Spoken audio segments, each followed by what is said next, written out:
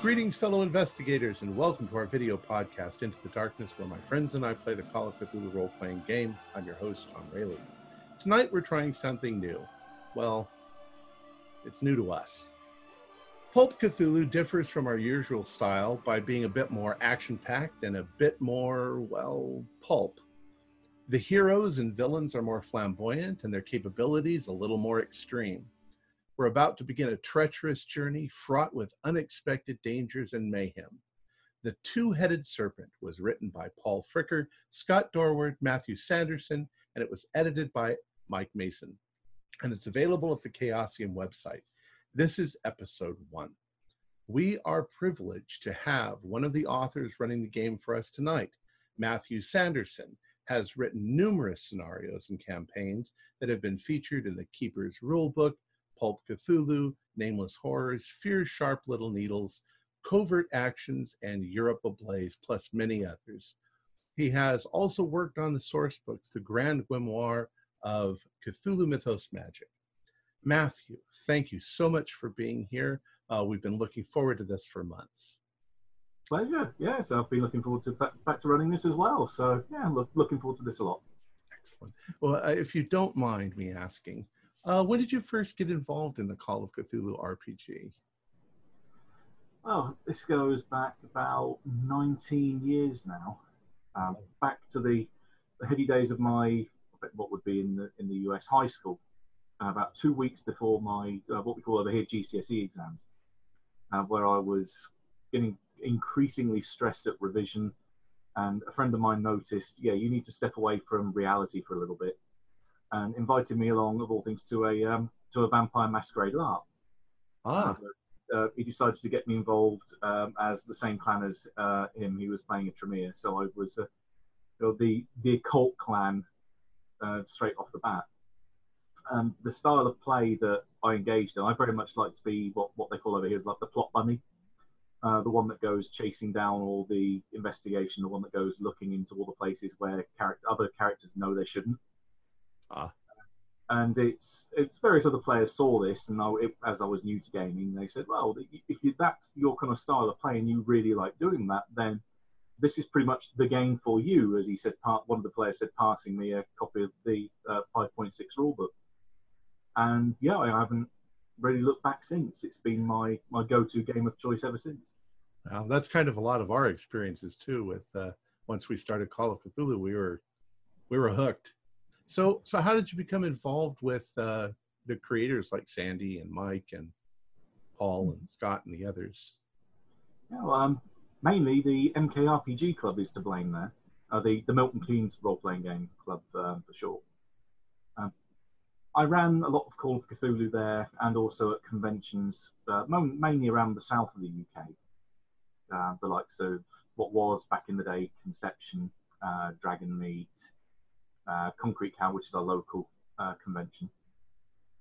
And Paul and Scott were also members of the same club, so I knew them pretty well from the start. And as they were developing 7th edition, I was involved in one of the early playtest groups, going through the iterations of the rules and the changes that we're making. And Paul offered, after having seen me run a lot of Cthulhu and started to get my own stuff published by Pelgrane Press, doing the Easter Terrorists, a scenario of mine called The Love of Money, where it's actually Concrete Cow, the local games convention where I got discovered by Simon Rogers, running a Delta Green game. So at the time it was called Cthulhu. And yeah, Paul invited to say, look, you're involved in the playtest groups. Would you like to contribute a scenario to the core rulebook and an introductory scenario to what would become the Keeper's Rulebook? Wow. So when you're going to run a game, how much preparation do you do, and to what extent? It depends if it's one of mine or if it's one that's been pre-written. so in a published book, or stuff that I'm playtesting for someone else, because that comes up occasionally as well. If it's one that I've run recently as well, and it's still fresh in mind, then there's not too much I need to do. That's why I tend to run scenarios several times at conventions in a row, so that they're still kind of locked in my short-term memory, that I can just go to it and not have to have too much effort getting back in the saddle.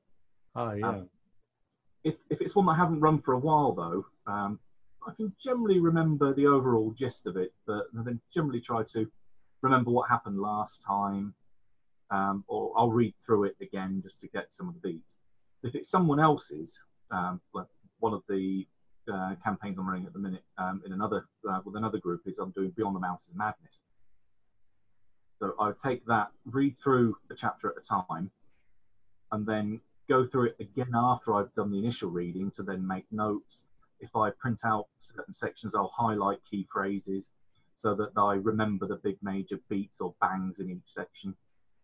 Potentially, I sometimes redo some of the handouts or character sheets if it's applicable to the scenario.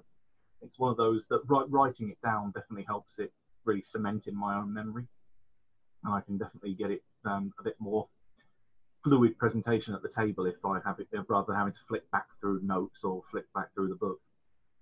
And then before running it, then I'll generally have a look online for either reviews or videos and commentary of people having run, which is something I found you guys are great for, because I can go back to have a look at some of your past plays and think, so that's what you would do in that situation, or add various bits in different places.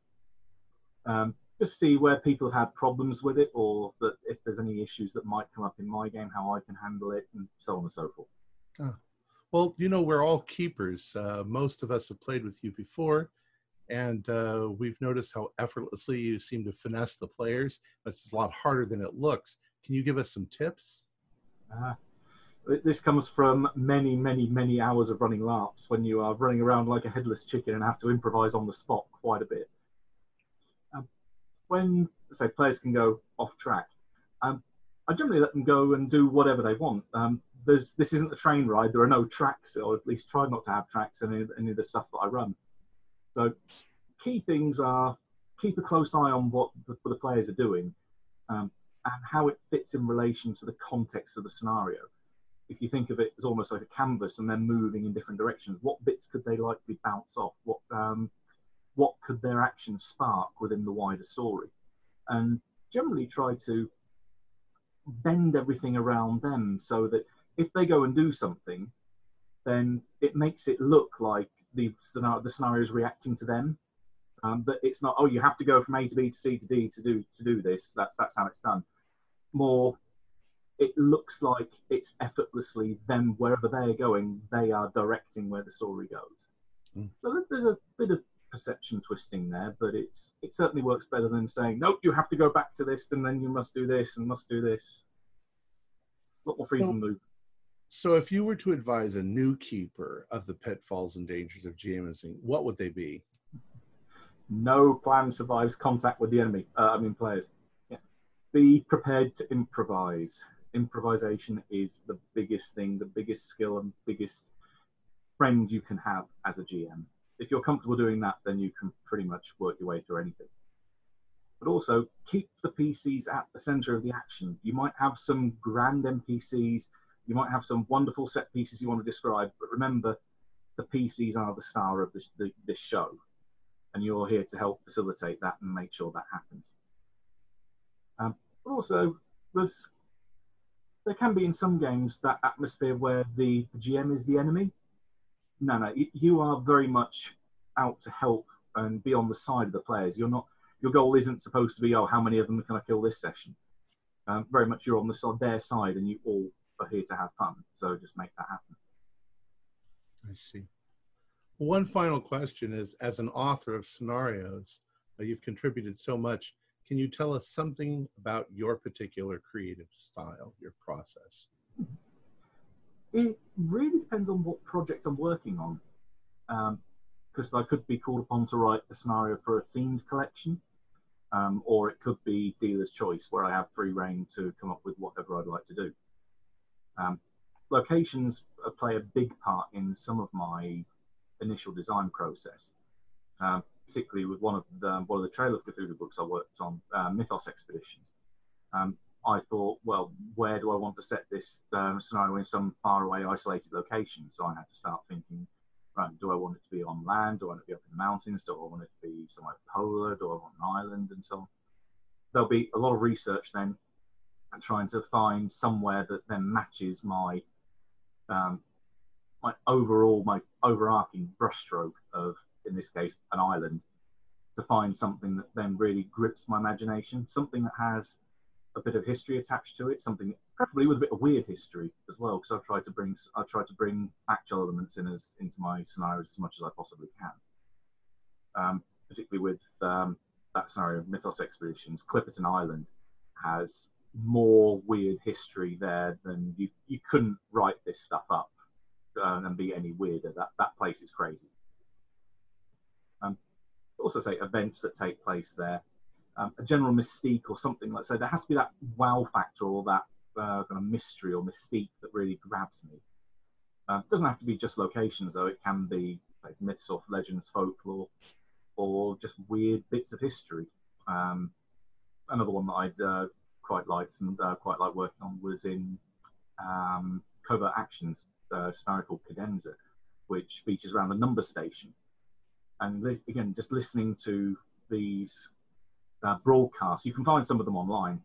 Yeah, they're very creepy.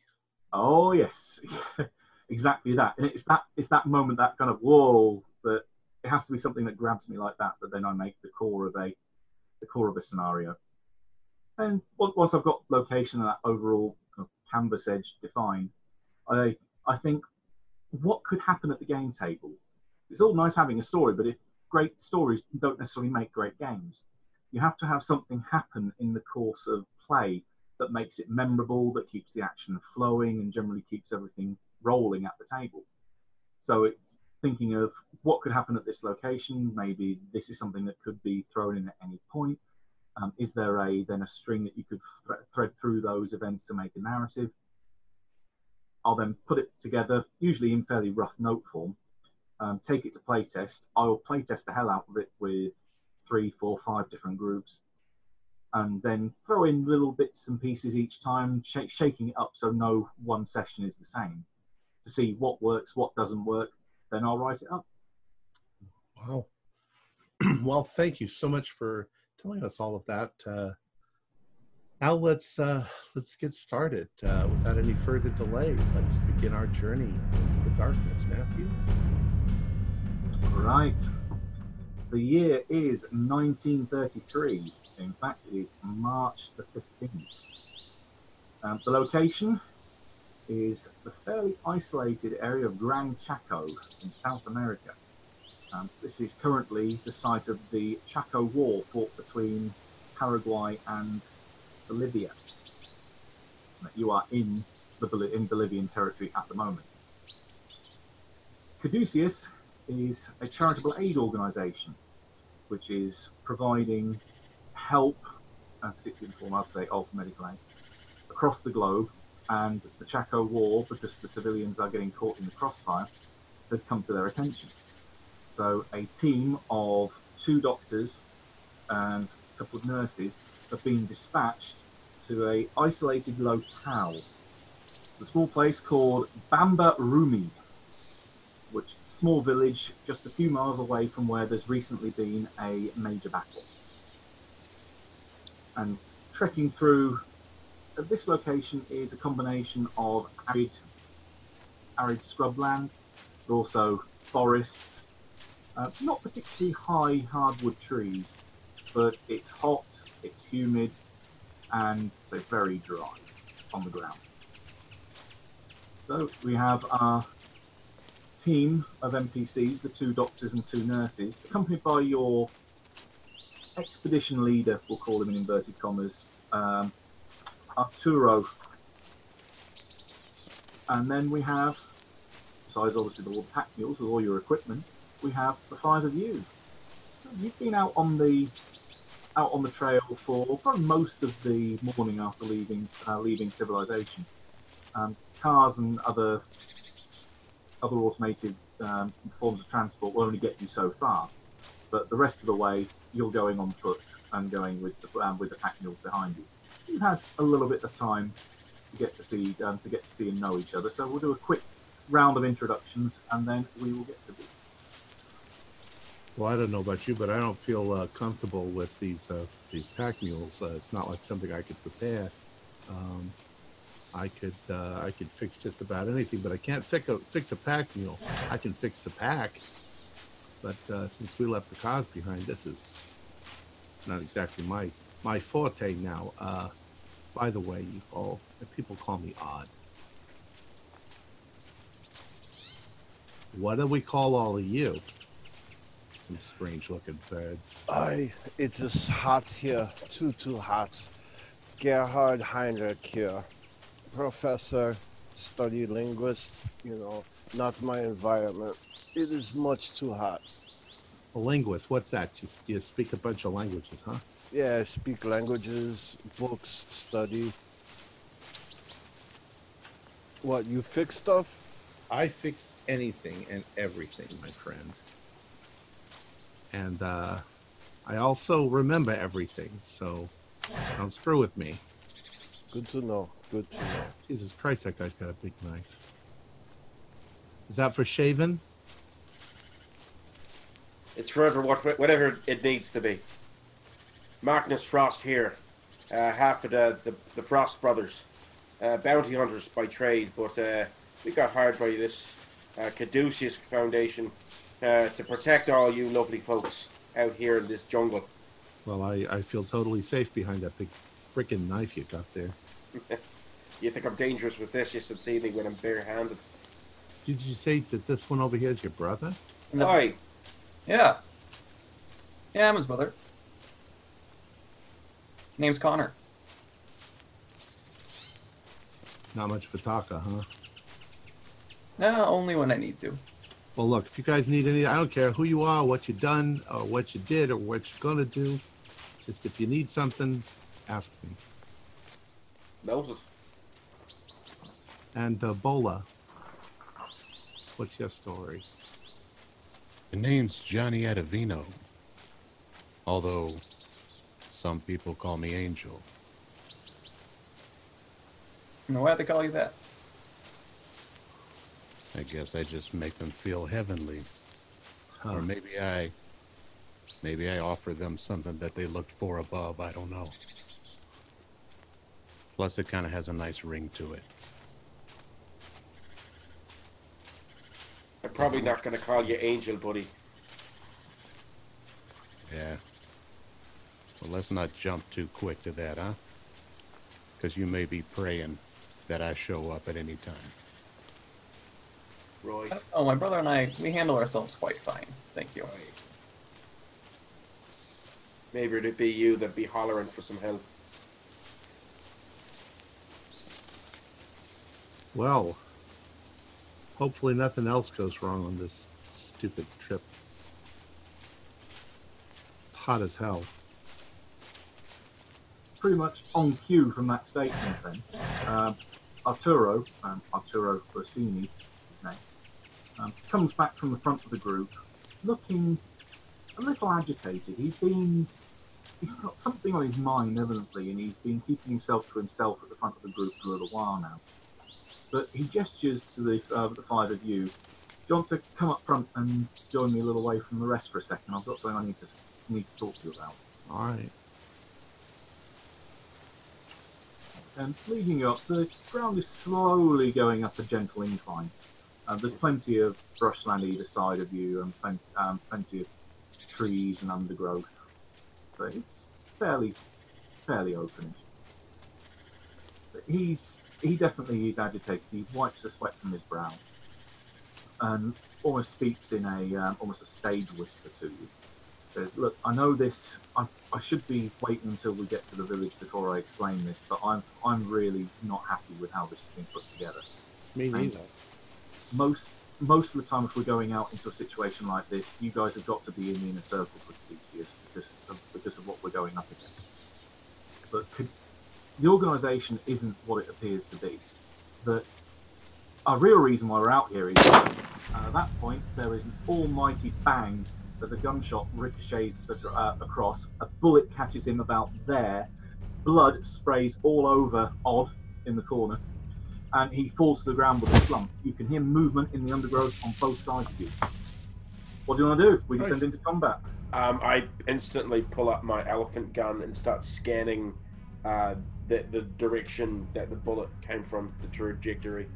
You can see there is someone who looks like in army uniform. You're not too sure which side, but definitely looks military of some kind. Towards the rise of the hill, that he's just poked his head above the rise and is still holding a rifle out, aimed in your general direction. I'm gonna take the shot. Okay, go ahead. Roll. Alright. I'm diving behind the car. I want to go completely prone. Same. I got a... 1 second. I got a 40 out of 70. Okay, in which case, roll damage. I'm also calling for the doctors and the nurses to get behind the car. Behind the car. 3d6. I'm going to search the guy that just got shot for any maps or papers that might be on the body in case we have to run. Gotcha. Okay, you can start looting the body. That's no problem. The damage was 12. Wow. Okay. Right, he catches the bullet roughly in the shoulder, flings him round, but then he just starts to come back round again. That shot should have taken someone pretty much down to their knees, if not taken them out completely. But you can still see you've got the gun ready in your general direction. So that was, I believe, with Magnus jumping on Dex 90. I think Johnny also has an action about now. Yeah, I'm getting behind a tree, trying to find some kind of cover to get away from where that shot came from. Okay. You've got left or right, they both look fairly equally appealing. You dive off to one side to find, as you stumble through the undergrowth and come around a tree, you are faced with at least one other soldier who looks somewhat surprised that you've pretty much up close and personal with him, as he's got a shotgun held out in hand. He is pretty much stunned to find you stood right in front of him.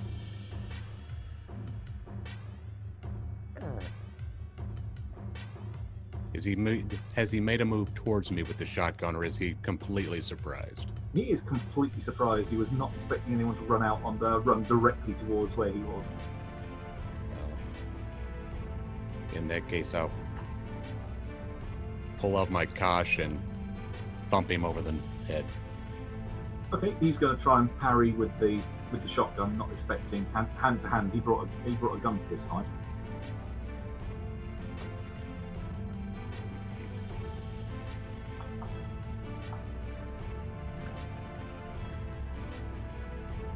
Uh, 48 on 45.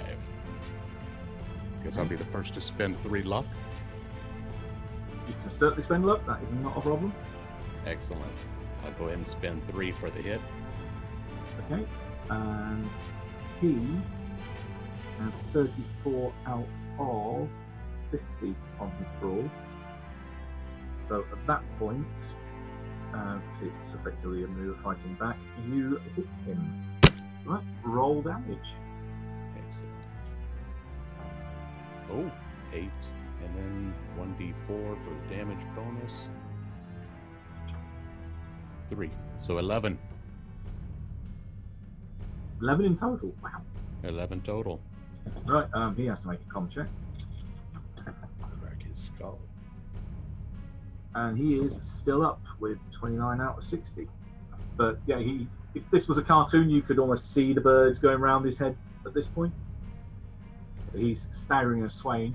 That commotion will alert the rest of you that there are people actually on either side of the tree line now. So it seems they've been lying in wait for you to get to a particular point and then made their strike with the guy up front. So next on 75, Odd.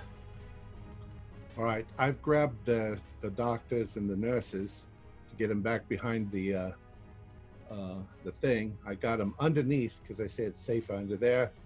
Or stay behind a mule if you have to. Hopefully you don't shoot the mules, stupid bastards. There's not much I can do except make sure that everybody is safe. I don't have a gun. That's fine. So that's what I'm going to do. Yeah. You heard the other members of the medical team under the wagon, so that is no problem. They are out, well, not out of sight, but definitely that will give them some cover should fire start coming their way. As Gerhard on 60.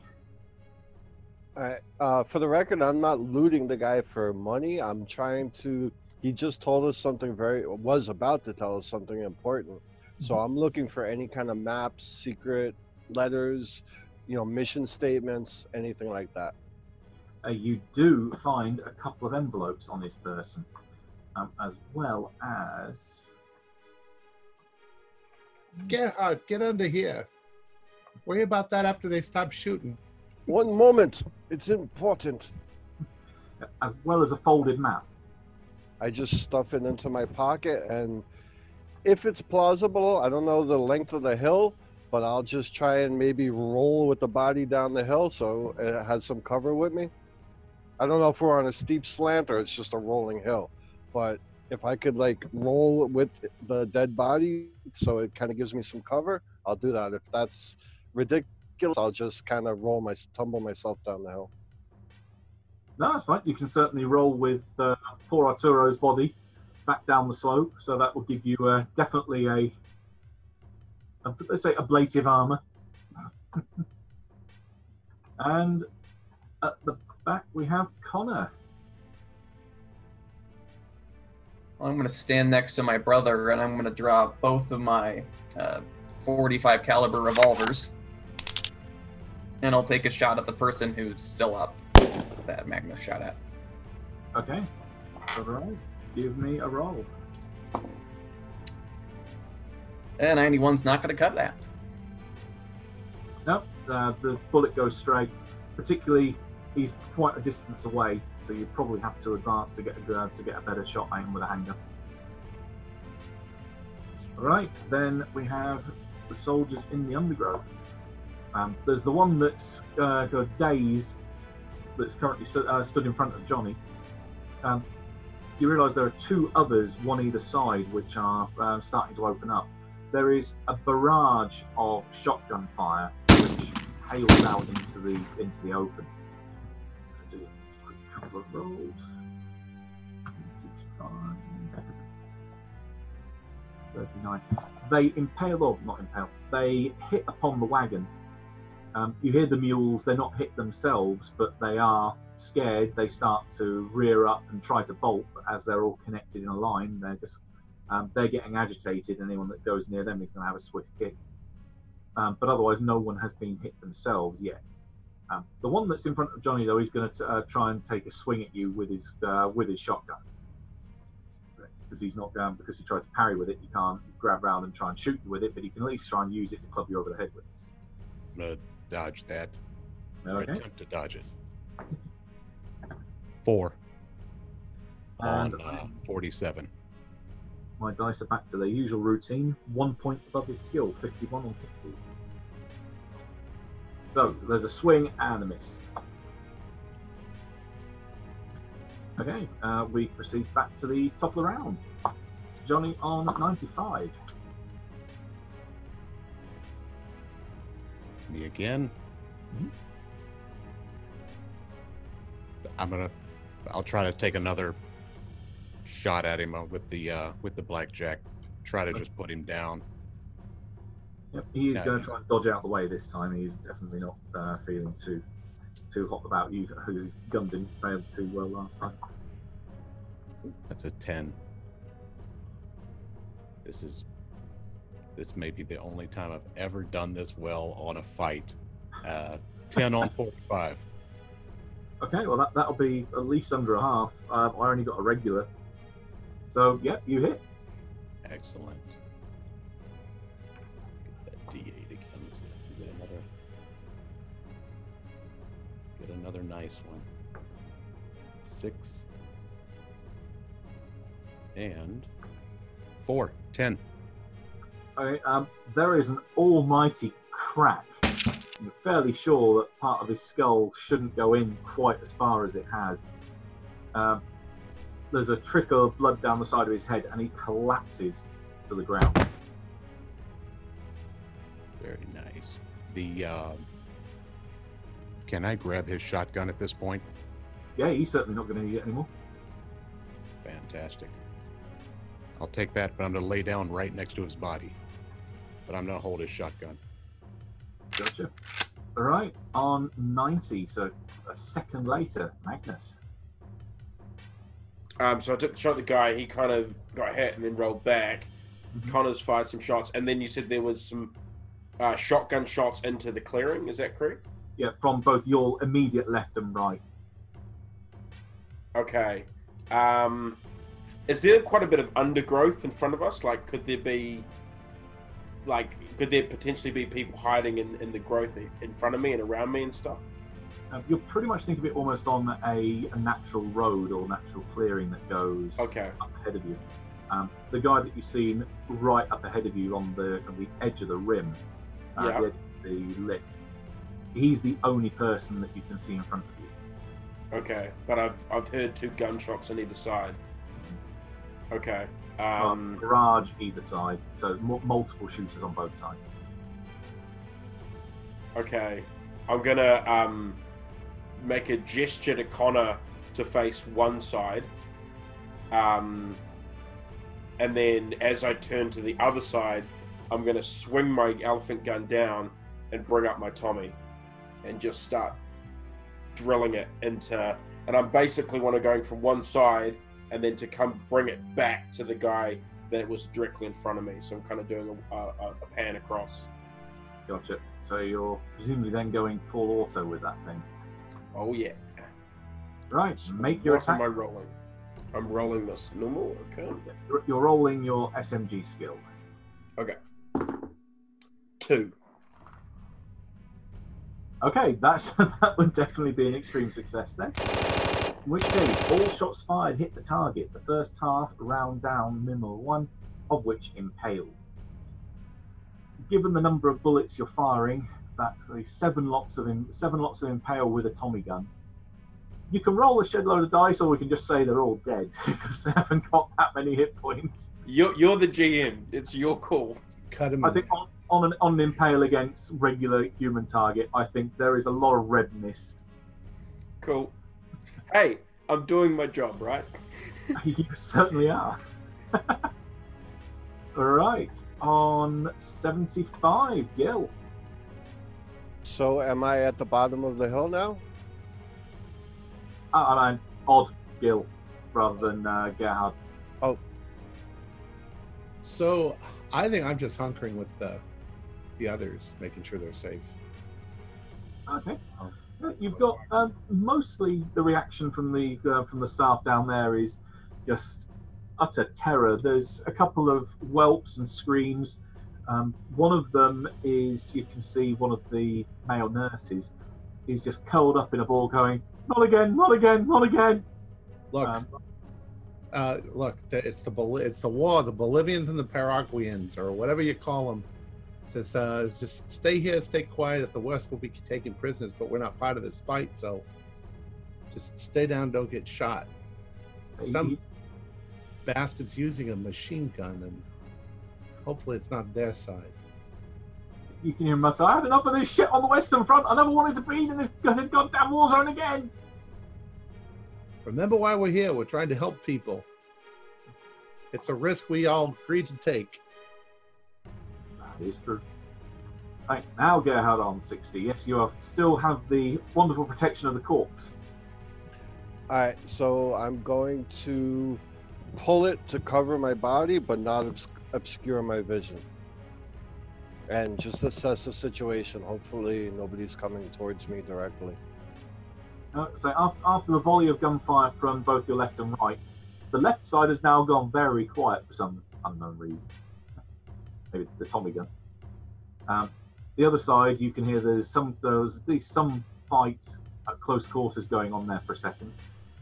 And then whatever's happening further up the hill, you can't see too well, from mainly because the body's in the way, but you can see left and right. So I'm just going to hold my position for now, with the body shielding me. Gotcha. Right. Connor? Want to see if it can spot anybody on that right-hand side that were firing their shotguns at the cart. Mhm. Are any of them visible from the clearing? Yeah, they definitely are. You can see two men. They're a little bit further apart, but they're both looking towards each other, or somewhere maybe in the middle, as if they're looking for someone. Wondering, hey, you can almost hear them whisper a name. They'll say, "Where are you?" All right, well, with one pistol in each hand, I wanted to take a shot at both of them. Okay, so you're splitting your dice pool. Yeah. Right. So, how many points do you want to put into your first attack? Well, so with the dual, I guess firing at multiple targets, I'm not familiar with. You can split your. Normally, this happens when you have a skill above 100. So you can allocate one shot going in one direction with X amount of your dice pool, and then the remainder of your dice. Okay, I got you. So, well, in that case, I'll just fire twice at the closest one. Okay. I've got a So 7. yeah. So single target you can pull the gun to. Yeah. Mm-hmm. Okay. So regular on your first roll. Okay, the first roll is a hit with 53 after penalty dice. Second shot from the other pistol, also a 54, so both of those are hits. And then the damage total from both of those combined would be a 13. 10 from one, enough. 3 from the other. Gotcha. That's enough to blow him away between those two hits. So he goes down. You can then see the look of somewhat dismay from the last one who's standing. He, in response to seeing the guy that was supposed to be next to him has gone down somewhere on the ground and can't be seen. The other guy's just been pumped full of lead. He's going to turn and leg it. So he doesn't drop his gun, but certainly turns and just starts striding and bounding as fast as he can through the undergrowth, heading to the right. At that point, from the top of the hill, the guy that's at the guy that's right in the distance, you can see he, for his action, turns and starts to move down the hill. Give me listen checks.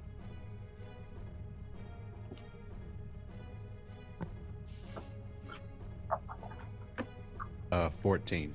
05. 40 out of 55. 38. Pass. I'm listening to the male nurse whimper. Yeah, 05 extreme success for me. Gotcha. Okay, so it sounds like 4 of the 5 of you hear what's up there. It seems to start with like the howl of a dog, but something is wrong about the sound. It sounds almost somewhere between a howl and a hiss. And somewhere just over the rim of the hill, you can see something run across the clearing, and then almost seem to follow the figure that's that's now pulling away.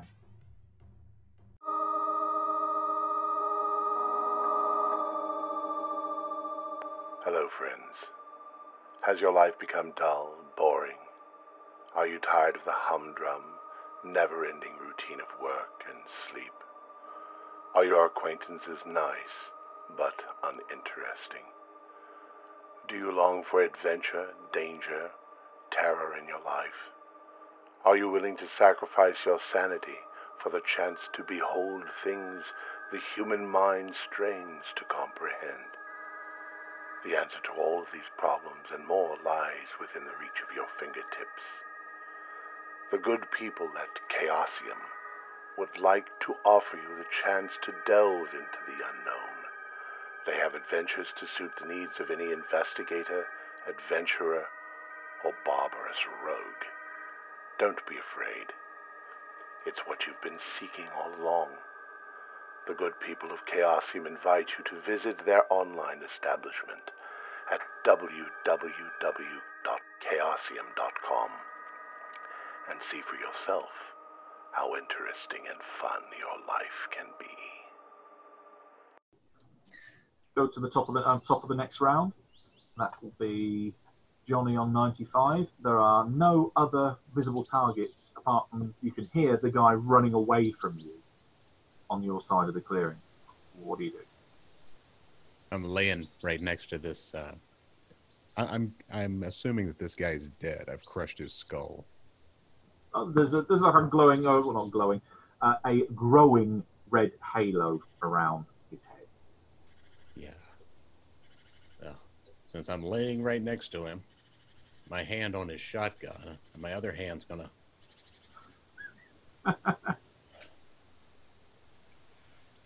And I don't see anyone else. I'm in no.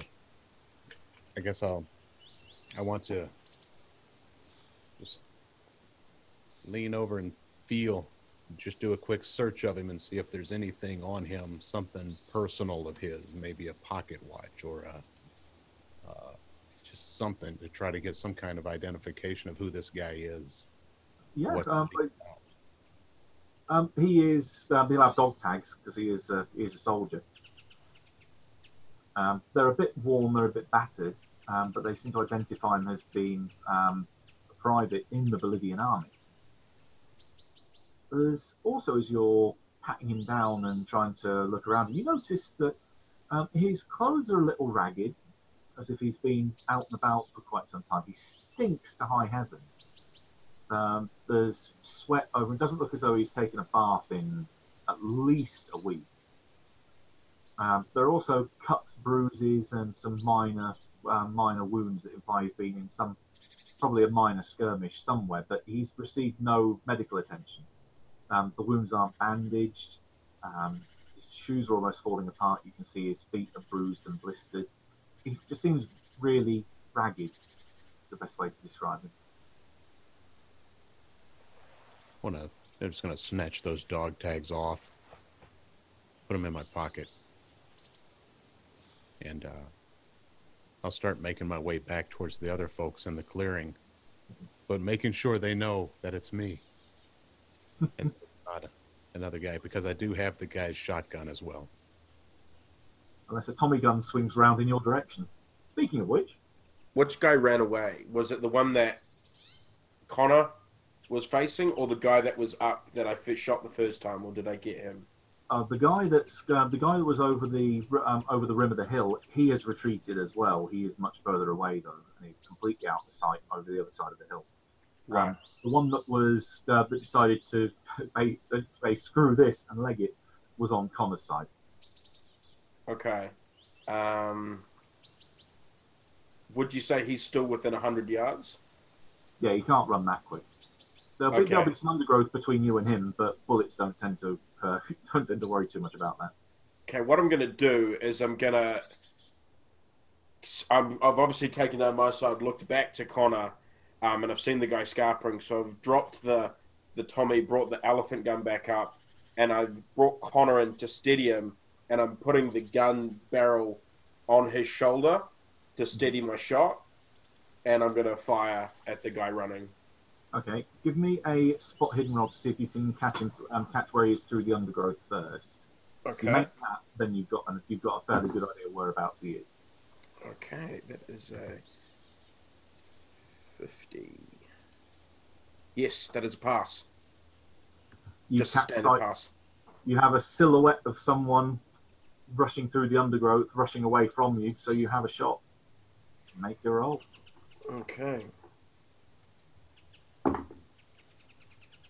26. That is a pass. All right. Roll damage. That's then. a hard pass, yeah.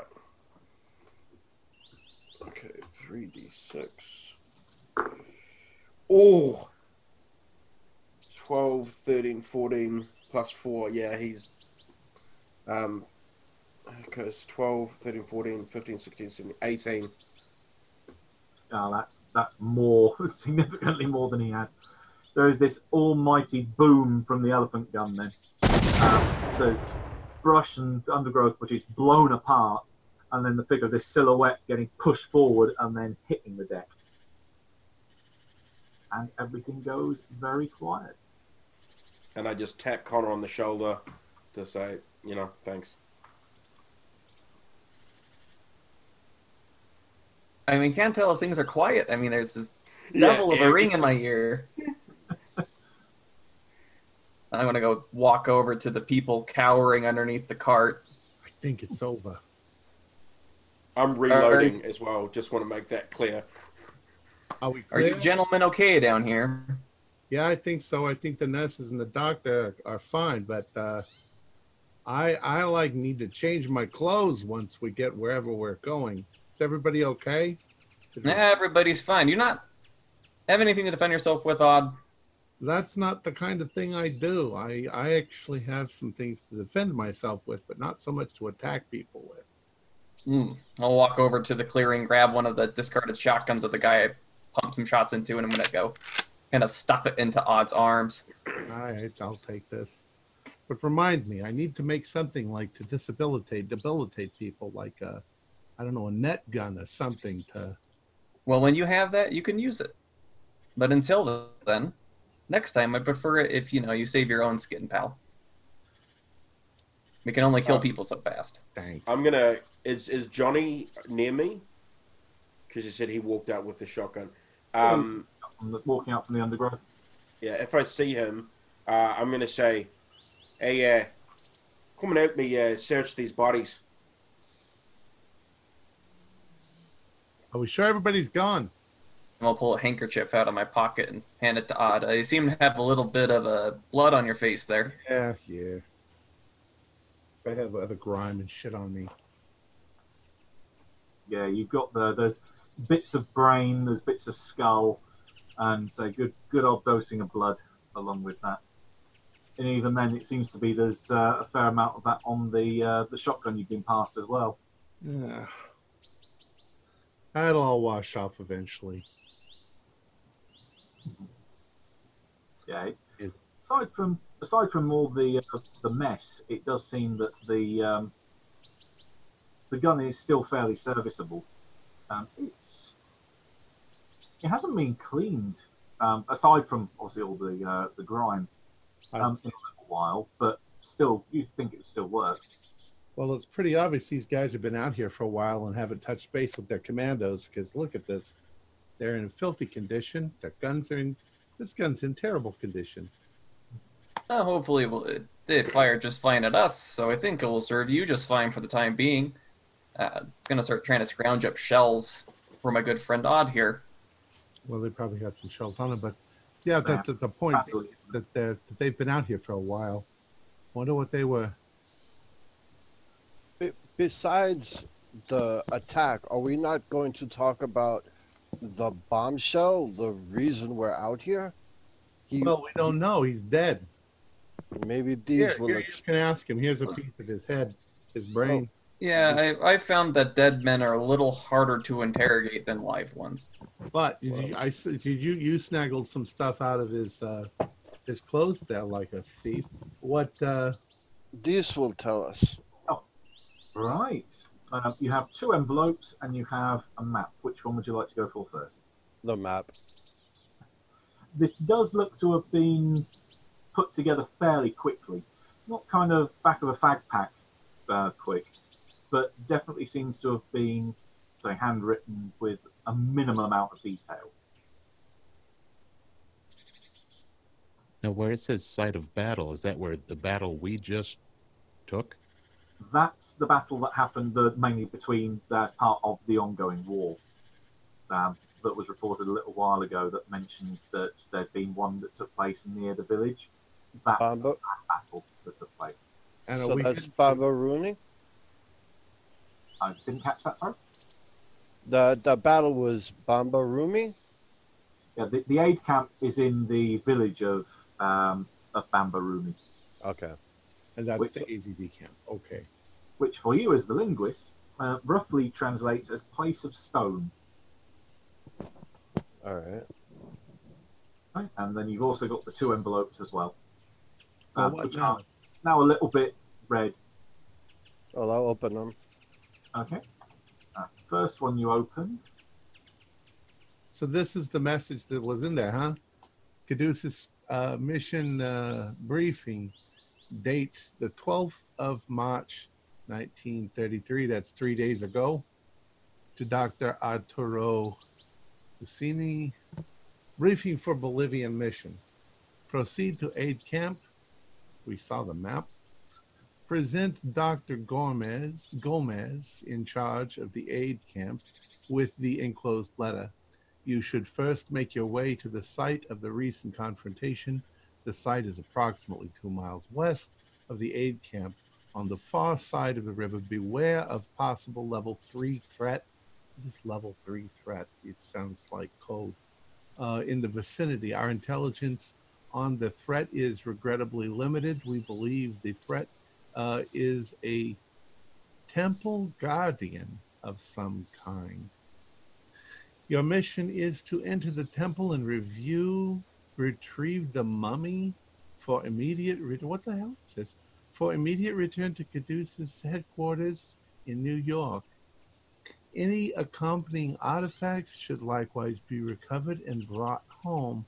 Your team of specialists is very able but new to the job. As always, we find it best to initiate and test newcomers in the field. Brief them as and when you see fit. We will expect to report on the individual team members on your return. You have proven over and over again that you can keep your head. Apparently not. When those around you are losing theirs, we have every confidence in your abilities.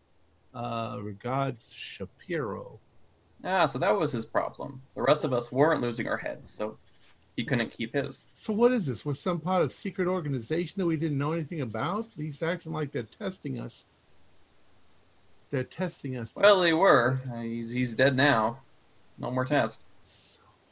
I'm no historian, right? But forgive me if I'm wrong, but mummies aren't typical to this area. Is that correct? There are Peruvian mummies. Mummies are in all indigenous cultures, ones that revered a death ceremony. I mean, you know. Right. Still, this seems like a lot of work just to pick up a mummy. Well, I thought we were going to help a bunch of doctors. We got doctors and nurses over here. Well, that was the memo that I got. This is far more interesting. Well, it looks like they had other plans after we got them to the aid camp. Now, was that the letter that he was supposed to give, or is there another letter? There's two. Let's see what the other letter. Yeah, let's find out what apparently we've gotten ourselves into. Yeah, the second envelope contains this. 12th March 1933. Dear Dr. Gomez, we hope that all is well at the camp. This letter should be handed to you by Dr. Arturo Rossini, a trusted member of our organization. He and his team have important work to conduct in the vicinity of your camp. Please extend to him and his team your support and hospitality. I trust the additional staff and supplies that he brings will prove useful. Yours sincerely, Shapiro. Well, that was a big letdown. I wonder who this Shapiro is. I wonder how much he'd pay for any mummy we find. Who did we deal with when we were approached by Caduceus? Mostly the guy who's now lying at your feet. It's the reason why you went on the mission with him. Okay, so he approached us to join. Okay. Did you check him thoroughly? There's nothing else? Yeah, that seems to be apart from obviously his personal possessions that are still on with the mules, but now the other four are starting to calm down. But that's the only real thing of importance you found on him. Look, how far away do you think we are from base camp? Has anybody got any kind of navigation? I mean, if we look at the map and we see the amount of miles, is it possible if I could do like a track roll to try to gauge where we are on the map? Your choice of track or navigate. I'll go with track. An 81 isn't going to do it, so I got no clue. We'll figure it out. Did me and Johnny find anything of interest on the bodies? Pretty much the same story as the one that Johnny had. There's a reasonable amount of ammo between them. They went tooled up when they were ready for an encounter should one happen. But yeah, there's some where they've got bite marks from insects where they've grown up in boils that haven't been tended to. Others have got some fairly nasty cuts. One of them's missing completely a shoe, and his foot must have been very painful to walk around on barefoot. Yeah, they just seem to be. Again, there's this feeling of ragged. There's complete lack of medical care, and just generally they're not falling to bits, but they were in a pretty bad shape. Been out here for a while. Well, they just went through hell before they found us. Well, let's go back to camp and give this inane letter to Dr. Gomez. And back? We haven't even gotten there yet, Odd. Well, I mean... No, don't get ahead of yourself. Let's get back to the trip, is what I mean. Well, I mean, back to the trip is over that ridge where somebody was shooting at us, so, you know. Just want to be prepared. If you're ready to go rush under the cart again, you should just be prepared to do that. Well, what other choice do we have? We can move forward, or... By the way, I've completely cleaned and refitted this gun. Does somebody want this one? I'll take another one that needs some work done on it. How about you guys wait here? I'm going to go take a peek over that hill and see if I can see anybody else. Yeah, I'm going to make sure everyone in the party is armed, using weapons of the ones that are on the bodies, and I'll give them to Gil and have him sort of clean them up and make sure everyone kind of has a pretty as Connor goes up. I'll teach everyone a pretty basic, like where to place it and so on and so forth, so they have a basic knowledge of how to, you shoot from this end. Is there any? Is there anything in the supplies that could be used? Alcohol or something that we could make? Could create some sort of makeshift weapon. Something we could chuck at people. Yeah, I mean, if you have a look through some of the cases that you've got back there. There is certainly alcohol there, medicinal use, but hey, still burns like regular alcohol. I want to use too much because if there are medical problems up here ahead, I want people to be able to have alcohol. There is also Asini's luggage that's there. That does seem to be relatively heavy. Hey, he's got... we forgot about his luggage. We could see what's in there. Maybe there's more to what's going on. I popped the lock if it's locked.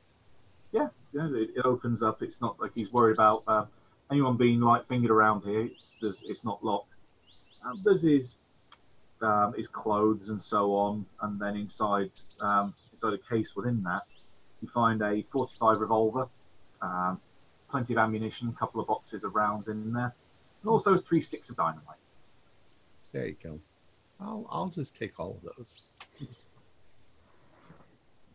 I could use those. I'll take them. They would definitely come in handy. Gun to hold. All right.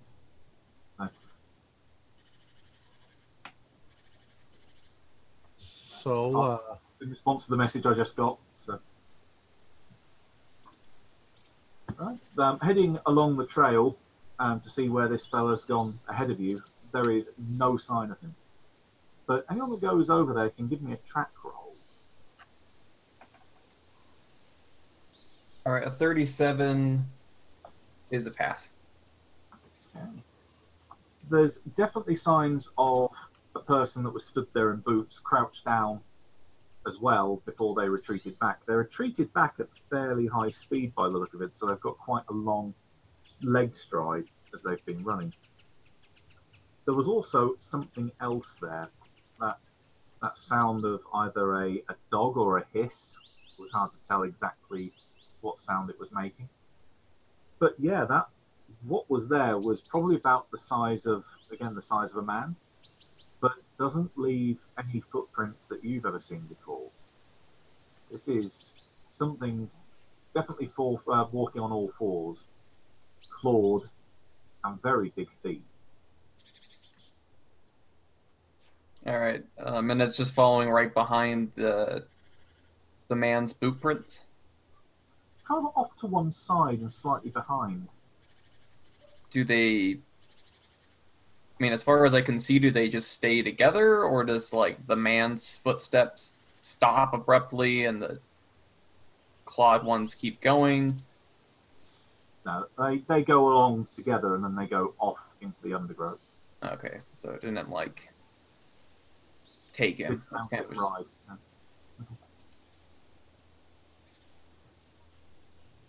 Hey, looks like there's some kind of animal out here with these guys.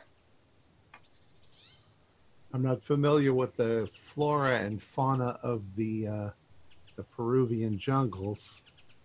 Well, I'm not familiar with any dog quite this size. Like, about how big are these claw prints? Are they like plate sized? It's got a wide hand span.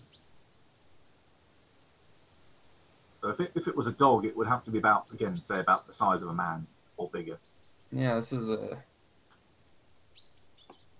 Oh, these are weird. Do we all see them now? If they're pointed out, you can all see them. How many toes? They would have 4. 4 toes.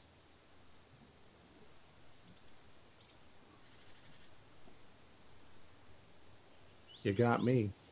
All we know is it's some big animal, like an attack dog or something. I'm not familiar with any attack dogs this big. Could I make an occult roll? Yeah, or if you've got mythos, that would be a good substitute as well. No. 24 out of 55. Mm-hmm. So hard. There's plenty of examples the world over of big dogs in folklore and myths and legends.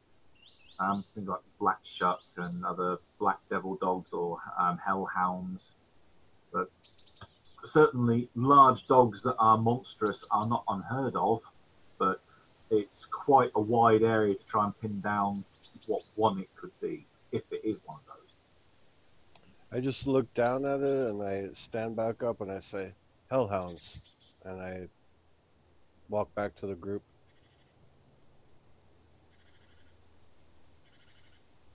Hellhounds. So we're dealing with a 3-headed Cerberus with a snake tail.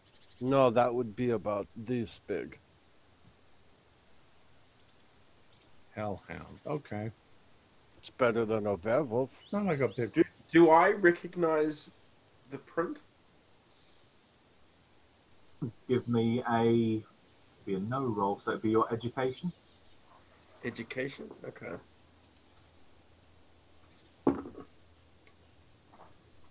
$72, so probably not.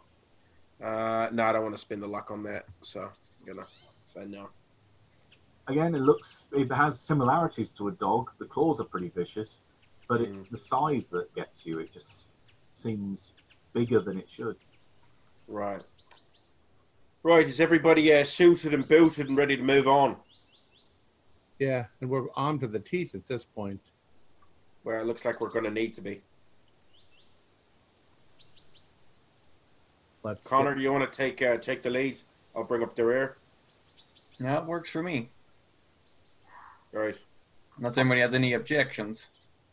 Does the cart need a driver, or is it just we're just sort of leading the mules? Mainly the latter. They're pulling this thing along. They're very much pack mules. All right. So I'll help guide the mules.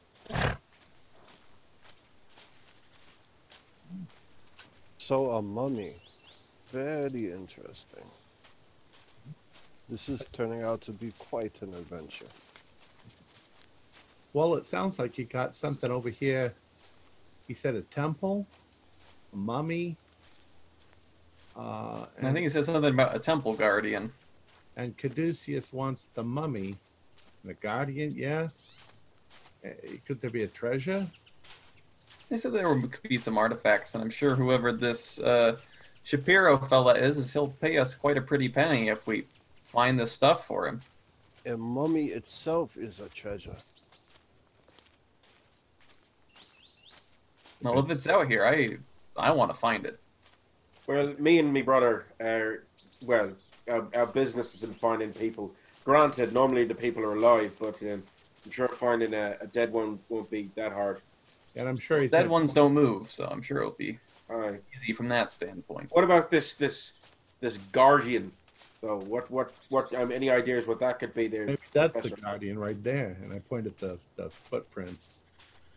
Well, it's a level 3 threat, whatever that means. What does that mean? And it maybe takes 3 bullets. Well, I don't know. It doesn't sound to me like that's very high up the scale. If there's 10 on the scale, Mm.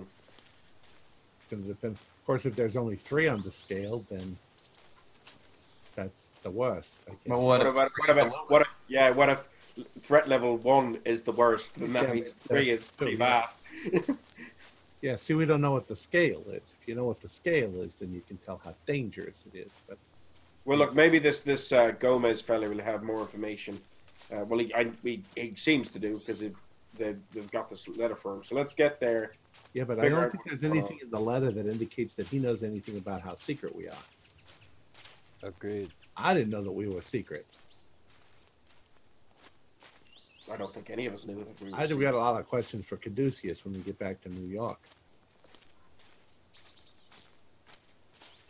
All right, let's keep going.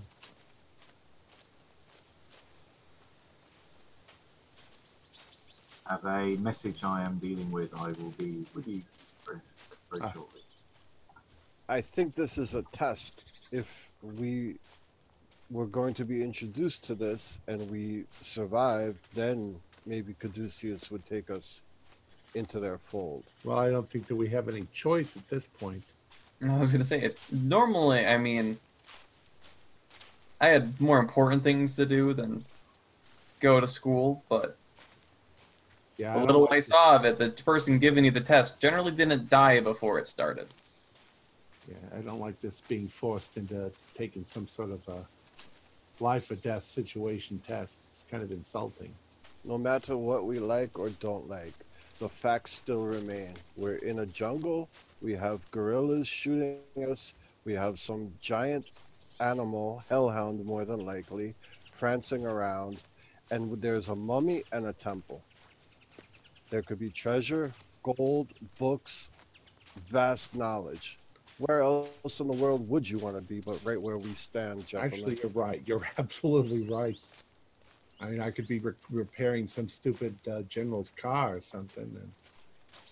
And think about it. Now, who's there to just hand over the money for the mummy for free? No. They put us out here to get shot at. You know, we might as well. They want the mummy. We can get the mummy. And be pretty well off for it. Doesn't matter if there's any treasure with it or not. These people want that corpse, and I intend to make them pay for it. I think that we should keep this to ourselves, too. Agreed. You know? But we should also figure out at the camp what we're going to do to prepare this time. We really weren't prepared. It would have been nice if we could have prepared. Well, you're prepared now. You have your... Okay. I think that Arturo was about to prepare us. As you're talking, everyone's in kind of rough earshot of everyone else anyway, at least to varying degrees. You hear one of the male nurses, the same guy who was kind of curled up in a ball, saying "not again, not again" under the wagon. Suddenly starts as if he suddenly remembered something, and rushes over to the wagon and quickly has a look through some of the crates, as if he's looking for something. Hey, buddy, what you looking for? It suddenly came to me, the radio we've got with us. I'm wondering if it was damaged in the gunfight. Got a radio. Let's check and see. Let's see if we can find it. Yeah. I wouldn't go making any transmissions yourself, because the gorillas out there probably have radios too. I'd just listen. He nods in agreement. I was mainly to check to see if the thing was working or not. I don't want to be in a position if we get ambushed again and need to call for help that we haven't got a way of doing it. Now, buddy, if we call for help, I doubt that anybody'd be here for a week. We are the help. But so he kind of gulps at that, but thinks, Do we indeed find the radio?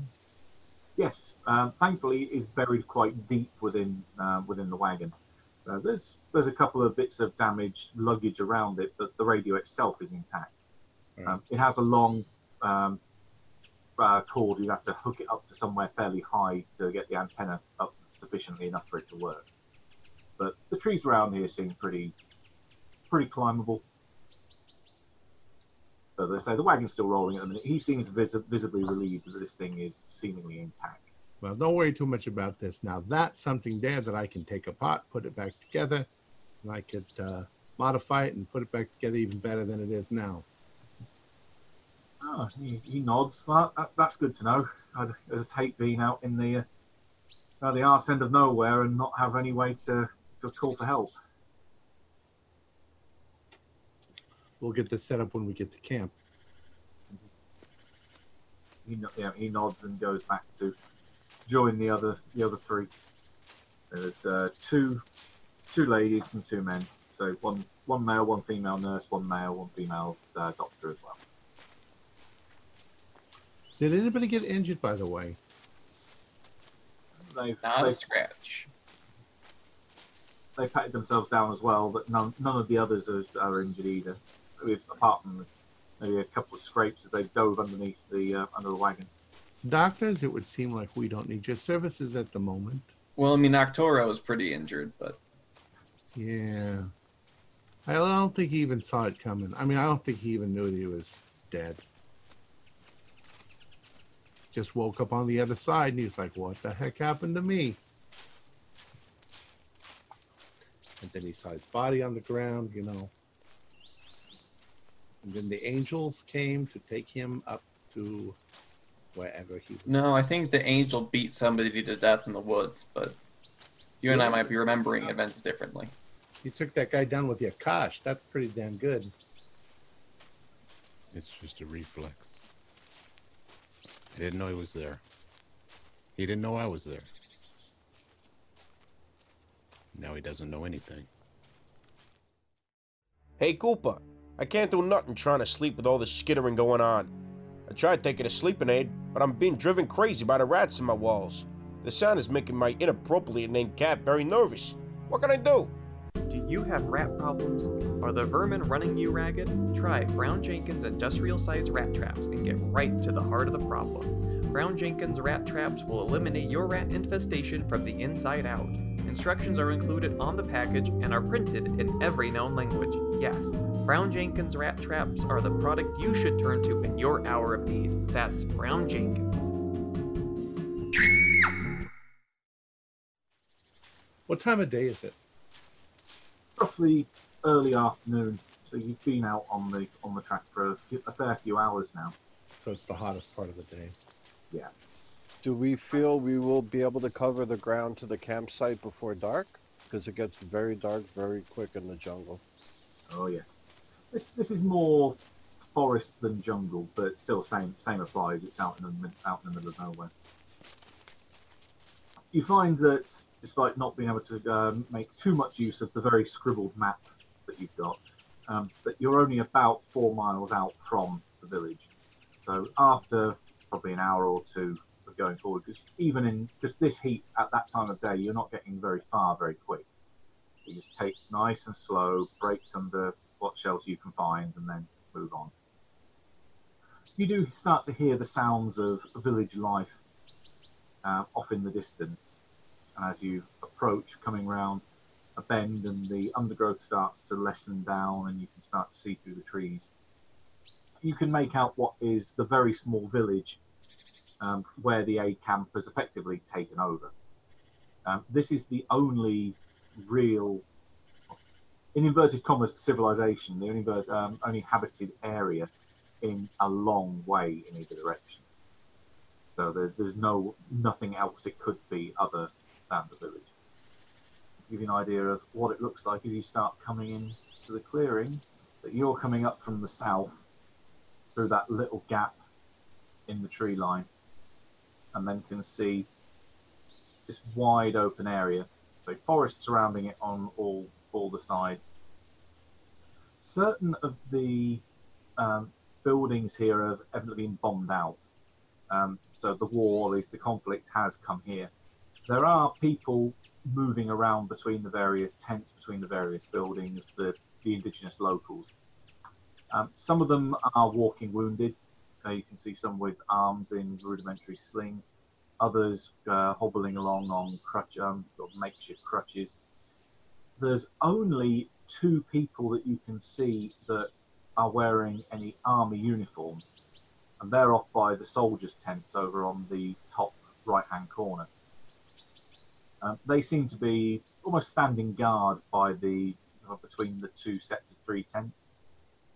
They are looking in your direction, but haven't made any overt movement other than that. They are wearing the same Bolivian army uniform as the 4 unfortunates that you came across a few miles back down the path.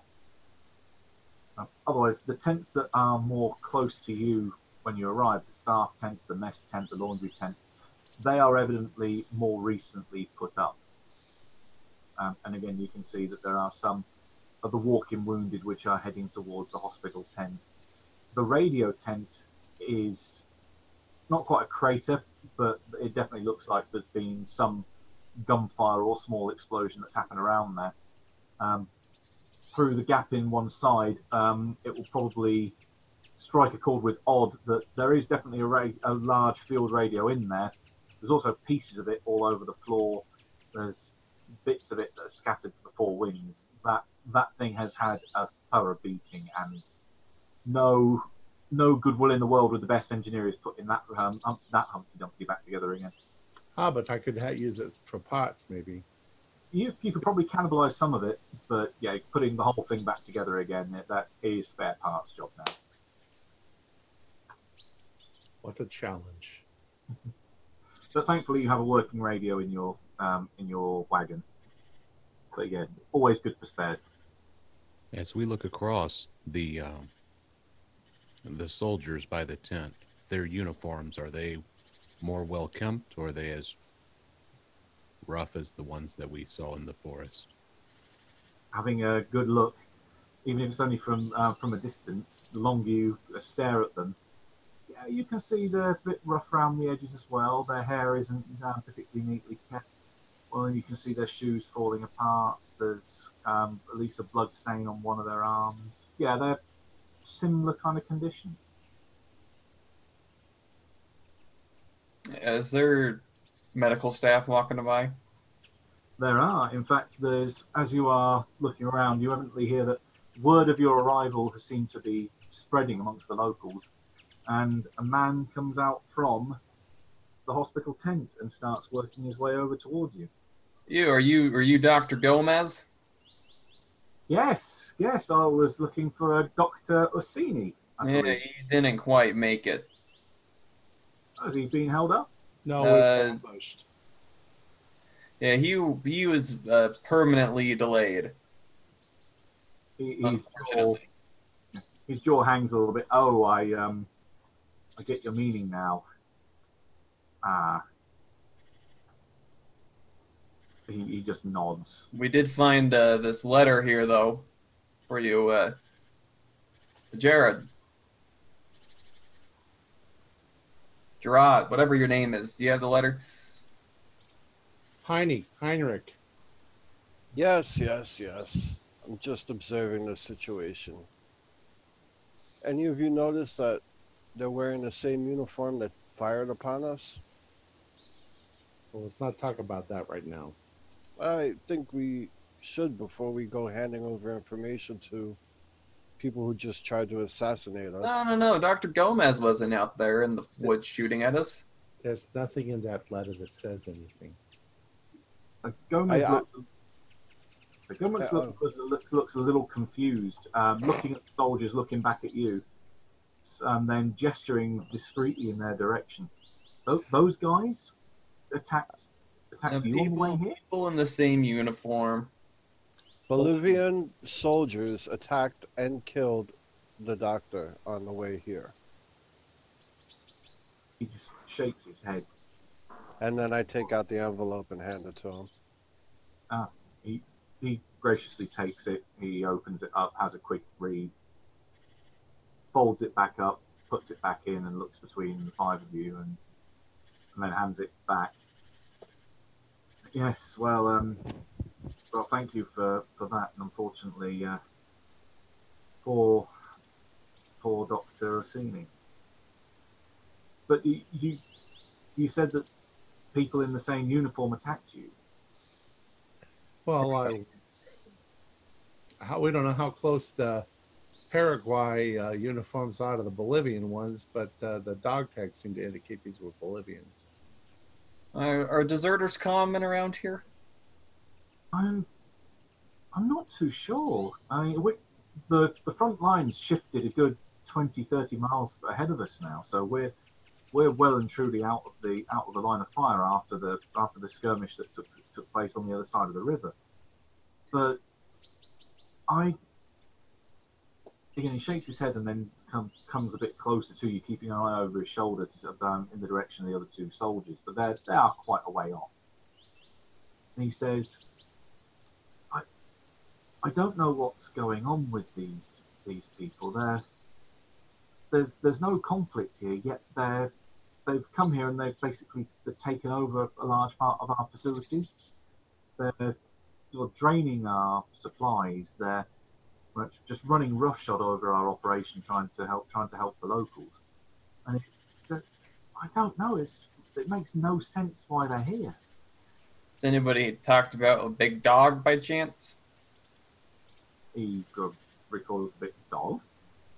Yeah, we saw evidence of the people that attacked us were accompanied by some kind of large dog.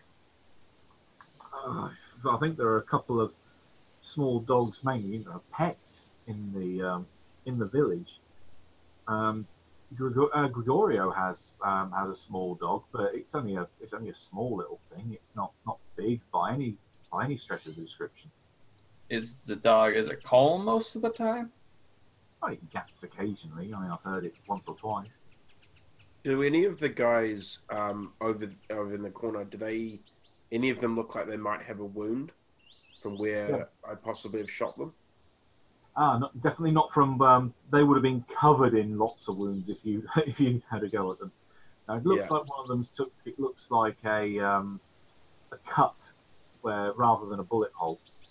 Okay.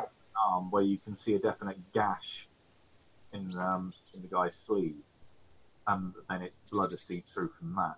A wound like that hasn't been tended to would almost certainly be infected by this point. Now, I want to ask the doctor, how many troops are here right now, or were there this morning? This morning, there are 6, 18. There's 23 of them in total. They almost all of them go out for the last few days. They've been going out at the crack of dawn. They split into 3 different groups, and they head off into the forests. But they always leave 2 behind, guarding the rest of their supplies and whatever. So there are only 2 of them here now?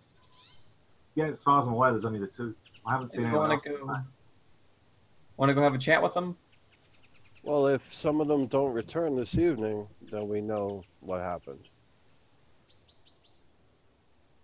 So you better just leave well enough alone and not stir up any kind of hornet's nest.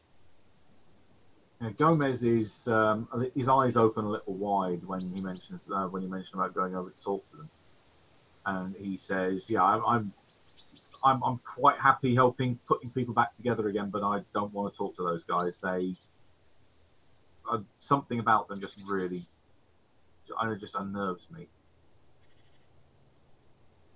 Well, I want to go over there. Let's get settled. Where are we staying here? Well, we've got the staff tents. We've got plenty of rooms set up there. So we were obviously told that you were coming. So we've got a series of them all all on the front row, all adjoining. 6-man tents, so there's plenty of room for everyone. Obviously, plus all the rest of your equipment that you brought. Excellent. I'll have a look at that radio tent after we get this all set up. I'm going to take the radio too, and I'm going to set it up. Mm-hmm. Yep, doesn't take too long. There is a mast, well, a basic mast that they've got attached to it, so you can run your own cable up there. Mm-hmm. All right. So that's what I'm doing for the next hour. Okay, it probably doesn't even take that long. Well, I have to fiddle with it. Make sure it's just right. It has to be up to my standards. Okay, so Connor's going over to wander over to the soldiers, or is anyone else going with him? I'll back him up. Hey, Gerard, do you speak any Spanish? No, I do not, unfortunately.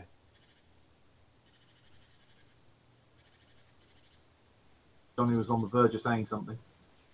No, I do not speak Spanish, unfortunately. What about you, Angel? You speak Spanish? Nope. Here we all are in a Spanish-speaking country, and none of us speak Spanish. You will point to one of the nurses that we brought. Do you speak Spanish? Male or female nurse that you're pointing at? Female. Okay. Yeah, she hasn't said much so far. Yeah, she turns, gradually realizes that it's her that you're talking to. Oh, me? Yeah. Yes, yeah, I speak Spanish. We might need you to translate for a second if you just want to come help us talk to these gentlemen over here. Yes, yeah, sure, yeah. She pretty much follows your lead, really.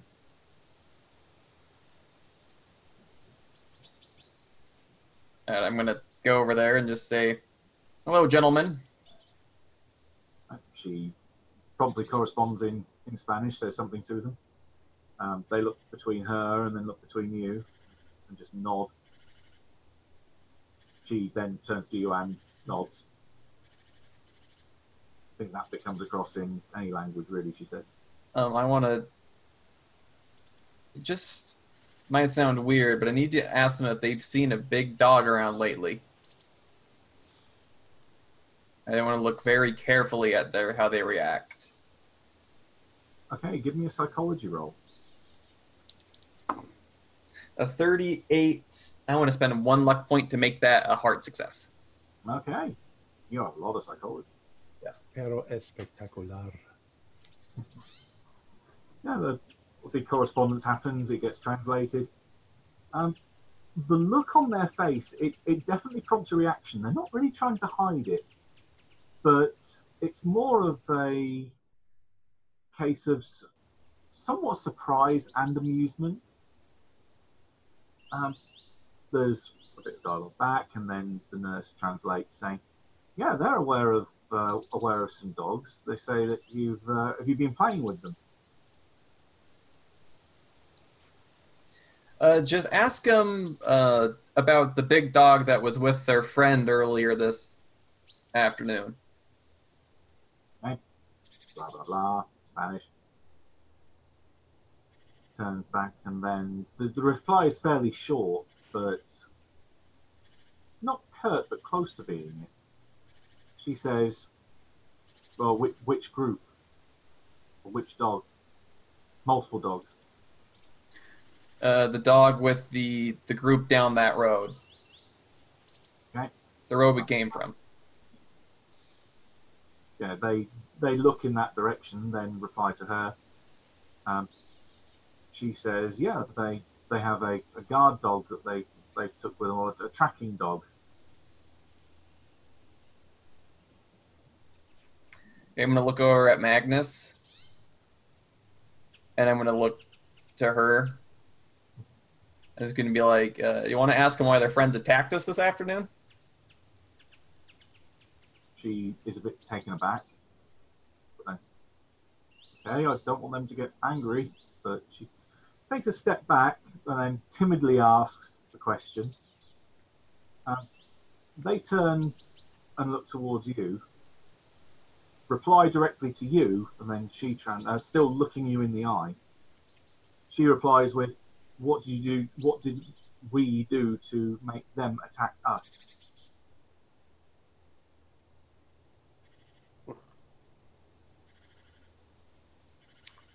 One of your friends shot our leader in the head. That's about it. Again, goes back and forth. She looks a little taken aback by the response. Says that'll be down to the captain to answer to. Then that was his detachment that went down there. And where might we find this captain of yours? Captain Lafonte. He was with the rest of the group that went down that road. So he hasn't come back here. Well, let's hope that he was the one that got away then. Yeah, she responds, and they nod, say something short, and replies. She replies with a bit of a gulp, saying, "They say you better hope he does come back." Or what? Yeah, I just grin and sort of start, I'm whoever's kind of like answering most of the questions, I'm just giving him a real evil grin, just like kind of almost telling him, try something. And I've stepped so that the woman's behind me, like she's just behind my shoulder. Again, there's a back and forth. So it won't be, she says, it won't be them that starts anything. It'll be the sergeant and the lieutenant that would do it when they get back. Look, pals, we were the ones that were attacked. We're just trying to figure out what's going on here.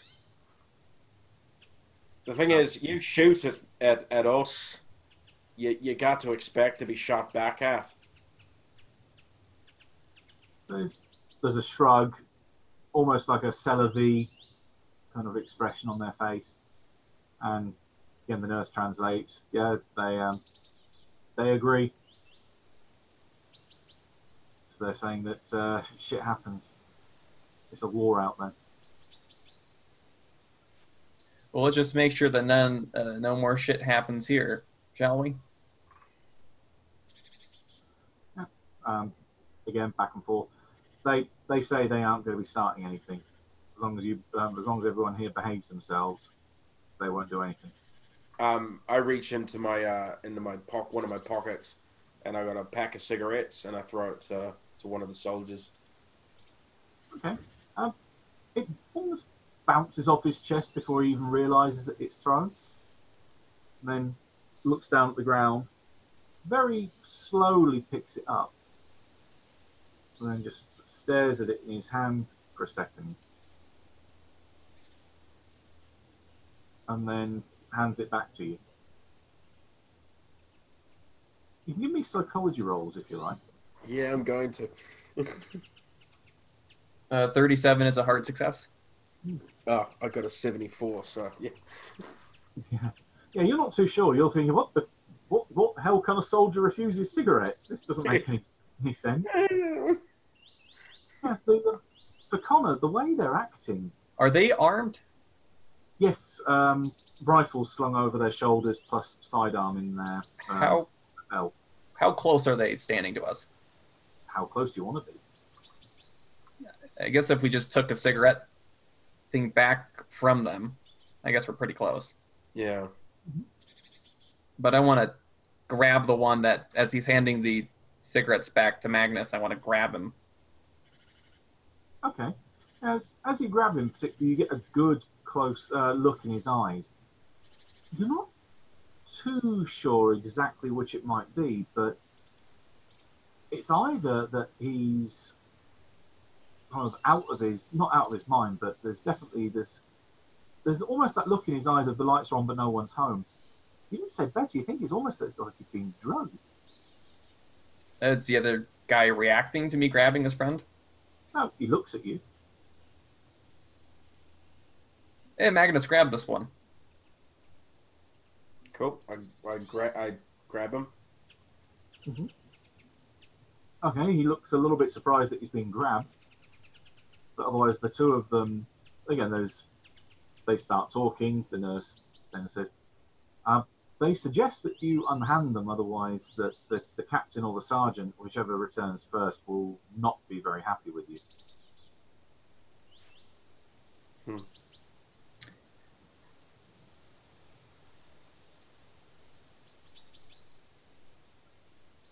How long have you been soldiers? Back and forth. They're only they're both privates. They've only been in service less than a year.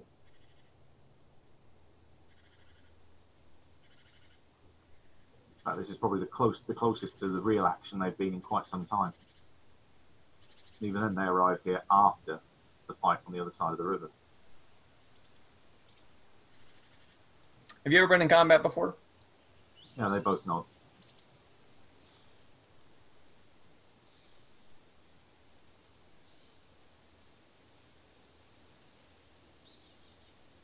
Where are you at this aid camp? He shrugs. It says, translated, following orders. Need place to stay. Coordinate search? Are you looking for the temple?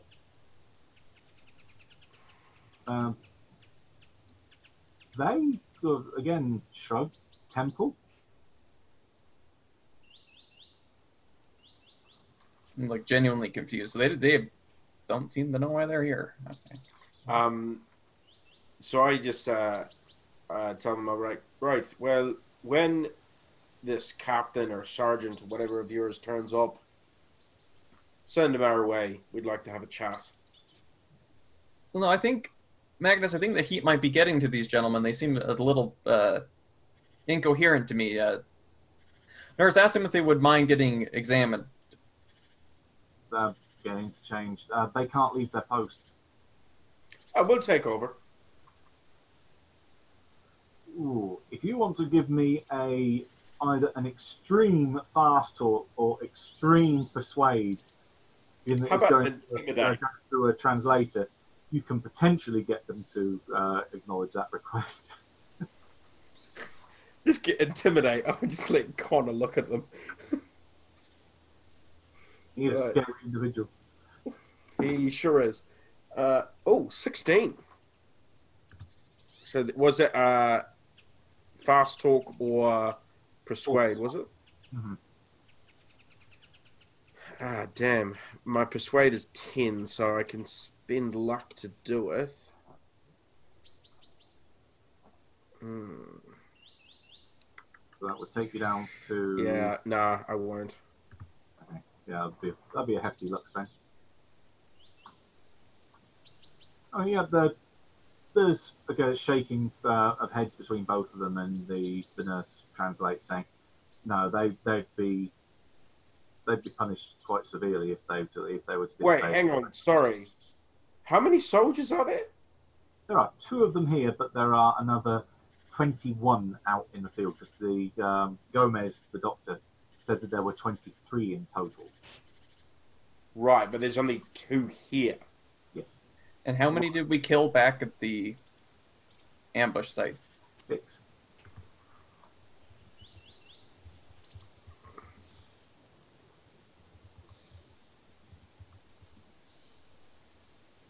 Well, I'm gonna, Magnus.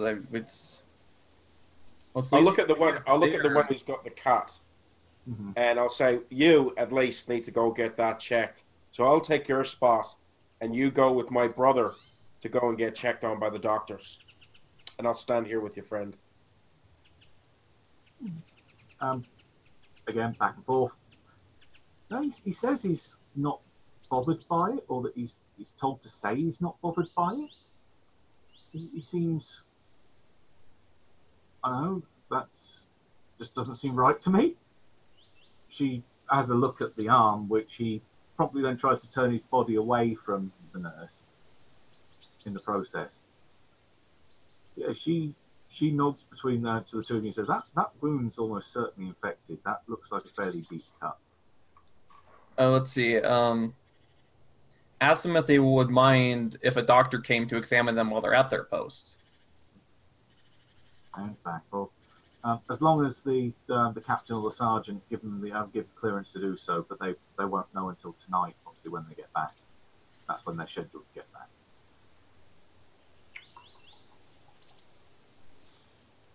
Right. Well, I'm getting bored, so I'm going to head back into the tent. Gotcha. Okay. Well, Odd's still putting the radio up at this point. What are Johnny and Gerhardt doing? I've been talking with Johnny and watching what's going on the other side of camp in case something happened. Okay. Give me a spot hidden roll then between the two of you to see if you do notice something that happens in reaction to part of that conversation that happens over there. 37 out of 45. 38 on 65. Okay, so both of you then see some reaction. So there are people moving around. There's generally a wide berth given to the soldiers and the tents that they're near. But you can see there's at least one boy that you can see going around carrying a bucket of water that's just about in range behind Connor and Magnus and the nurse with the two soldiers. When you catch mention of temple being come up, that word come up in the conversation, and then Connor and Magnus's response, well, even they don't seem to know what they're doing here. The boy stops kind of mid stride for a second, and then looks around, changes direction from where he was going, and heads to one of the indigenous huts, like an adobe structure with a straw roof. And as he dives on, and you can hear this dog inside yapping for a couple of seconds. Angel, you picked that up? Yeah, I did. The kid didn't like what he heard, did he? I think that's who we need to speak to. That's the thing about kids. They say little people and big ears. I think we should keep an eye on these two, make sure they don't do something ridiculous, and then at some point we'll peel away and speak to the locals. That's where they will be the ones to know if and where this temple would be located. Yeah, not only that, but the kid, kid's got to play, and he's probably been, if there's anywhere that's hidden around here, he's probably been there. Absolutely. So maybe if we could win the kid's trust, we could probably get him to take us wherever we want to go. Yep. You're thinking what I'm thinking. I like that. How long do you think Audie's going to take on that radio? He's pretty good with his tools, so I mean, he could spend the next week there if he wanted to, but that's true. Now, was one of these beds set up his? I think that one is. I think his bag's right there. Oh yeah, it's the one with all the weird symbols on it. I'm just gonna set the shotgun that I got off that guy over on top of his bag. I don't need that. I'm sure he'll turn it into something, some kind of something. You know how he is. Amazing. Just a week I've known him. and I've seen him take apart anything and everything he can get his hands on. Brilliant. The cool thing is that he can actually put it back together and it still works as it did when it took it apart. Something I could never do. He is an odd fellow, though, isn't he? The name precedes him. And listen, these soldiers, you see, they acted a little funny in front of those two. Yeah, they looked a little spaced out. I got a feeling, a strange feeling from the one that had the unfortunate run-in with me. It was like he was. I picked up this feeling that that he'd been just searching for something for days and days and days, just constantly searching, and every once in a while they would be talked to, just almost like an extreme just intense and almost mesmerizing amount of orders, as if they're not, it seemed almost like they were being puppeted, as if somewhere behind this, these guys are not running on their own. I don't think they're running on their own at all. Well, I'm not sure what you believe in, Johnny, but there are much, much stranger things out in this world than most men can even dream. Yeah. I don't like taking life. That's not what I'm about. And it's just not. It's not something I like to do. I'm not excited about it. And to see him laying there at my hand, that's not something I like to do. There's other ways. Much like you say, there are things that other people, there's more out there than we could ever imagine. There's also other ways to get around these things. We don't just have to go through people's flesh. It doesn't have to be so physical, and I'll get past it. I understand where you're coming from, and I put my arm on your shoulder, but in this case, it was you or him, and I'd much rather have you here than him. Come, let's find this boy. I'm gonna ease out from under his touch so as not for it to trigger anything. Okay. And you start heading over towards the hut. And Odd, about this time, is finishing putting together the radio, just in time to catch that there is, on the station, at least, there is a wavelength that Caduceus used, where someone seems to be talking. Huh. All right.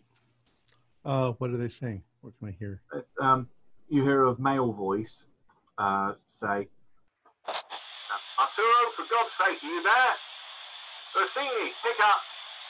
I want a sit rep. I want to know if you're there or not. Over. This is Guillermo's Oddfield. I'm afraid that Arturo can't make it. He met with an unfortunate bullet. What? Yeah, we were ambushed. He got shot. Who is this? This is Caduceus HQ. Okay, well, Quentin Shapiro. All I gotta say to you is that Arturo is in the midst of explaining to us what our involvement in this whole thing is. The five of us. Jeez, I wish I'd learned how to count. And took a bullet to the head. We were ambushed. There's something strange going on here. We know a little bit because we read through his letters that he had in his pocket. But we are out here in the middle of nowhere, and I suppose I should say, how do you want us to proceed? We are fully willing to continue with whatever mission it is that you seem to have foisted upon us. Oh boy. Right, I'm probably going to have to give you then what Arturo was supposed to give you as your briefing on the ground. Yeah. It's normally it's the choice of Mr. Meadham at the top of the totem pole. So he likes to give our new recruits a baptism of fire. He likes to get them their information and their experience firsthand out in the field. Well, you should tell him that if he had given us some warning before this, we might have been able to save Arturo's life and been a little more careful.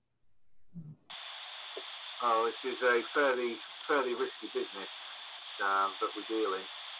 As you've probably guessed from anything you've read from Arturo's briefing notes, but you will have guessed Caduceus, as well as providing aid, also helps to combat threats to humanity that are not necessarily the kind of threats that hold guns and walk on two legs, that there are other things out there that are a threat to the rest of the world, and we are the ones taking a stand against it. Go on. Well, to give you a bit of briefing as what minimum information we have, on March 4th, an artillery shell hit the site of interest near to the aid camp where you now find yourselves. Some kind of ancient guardian was released and may still be at large, according to the intelligence we have. We don't know what it is, but we consider it to be dangerous, and you really want to be careful out there. Is it a big dog? No, we don't know what it is. We just know that something has been released according to the intel we've got. It might be a dog, it might be something else. We honestly don't know. That's partly what we want you guys to find out. But we're interested in what this guardian is protecting. Now, we believe you'll find a temple in the local area. Inside that temple, you'll find a mummy. Your mission is to bring that mummy back to us and make sure she's alive when she gets back. What do you mean, alive? I mean alive.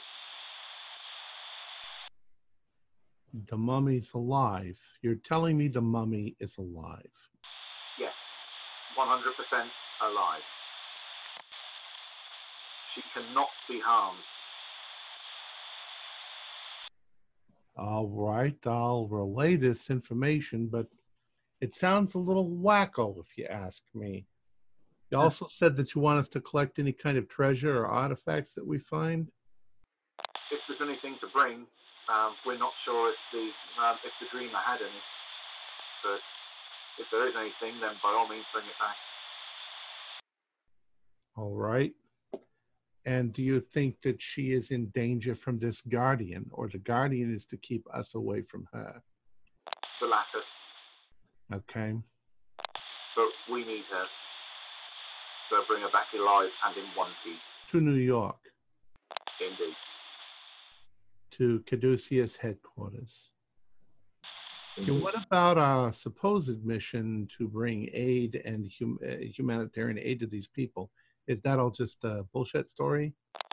No, the others that you've brought here will be facilitating that. The two doctors and the two nurses, I understand, that went with your team. And who knows about this? Nobody, but now just me? I'm hoping that you'll disseminate it to the rest of your team. I will, but like the Dr. Gomez, they don't really know what's going on.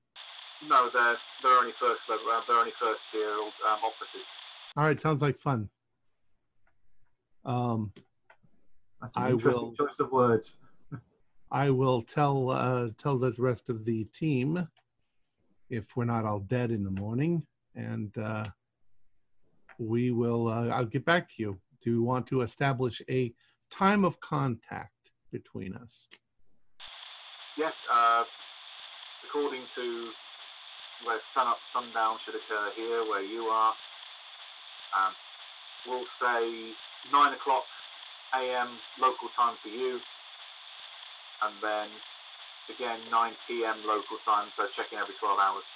All right, that sounds reasonable. And if we don't check in, we're either fighting off a guardian, as you said, or we are dead. Hopefully. Not the latter. Yeah. All right.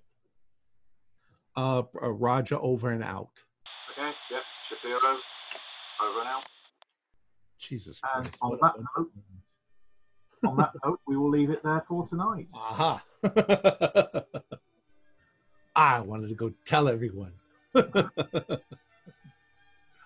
All right. Our players included John Byram, Morgan Llewellyn, Jason Melnichuk, Zane Fleming, and myself, with Matthew Sanderson as the keeper of the secrets. We're currently producing up to 5 shows a week with music and sound effects added in post-production in order to create a richer listener experience. We provide audio-only versions of our shows free for you to download from Podbean or iTunes. The costs involved with the show are provided almost entirely by our patrons. Without them, we wouldn't be able to do what we do. If you'd like to support our show, please visit our Patreon account. Just $1 or $2 a month helps us a lot. You can find a link in the description below. Like, share, and subscribe to our channel, and punch that bell icon for updates on our latest shows, and leave us some comments. We enjoy reading them and answering questions you might have. This is Tom Rayleigh, together with all the members of our gaming club, inviting you to journey with us once again into the darkness for another adventure into the universe of H.P. Lovecraft and the Call of Cthulhu role-playing game. Until next time, good luck, good gaming.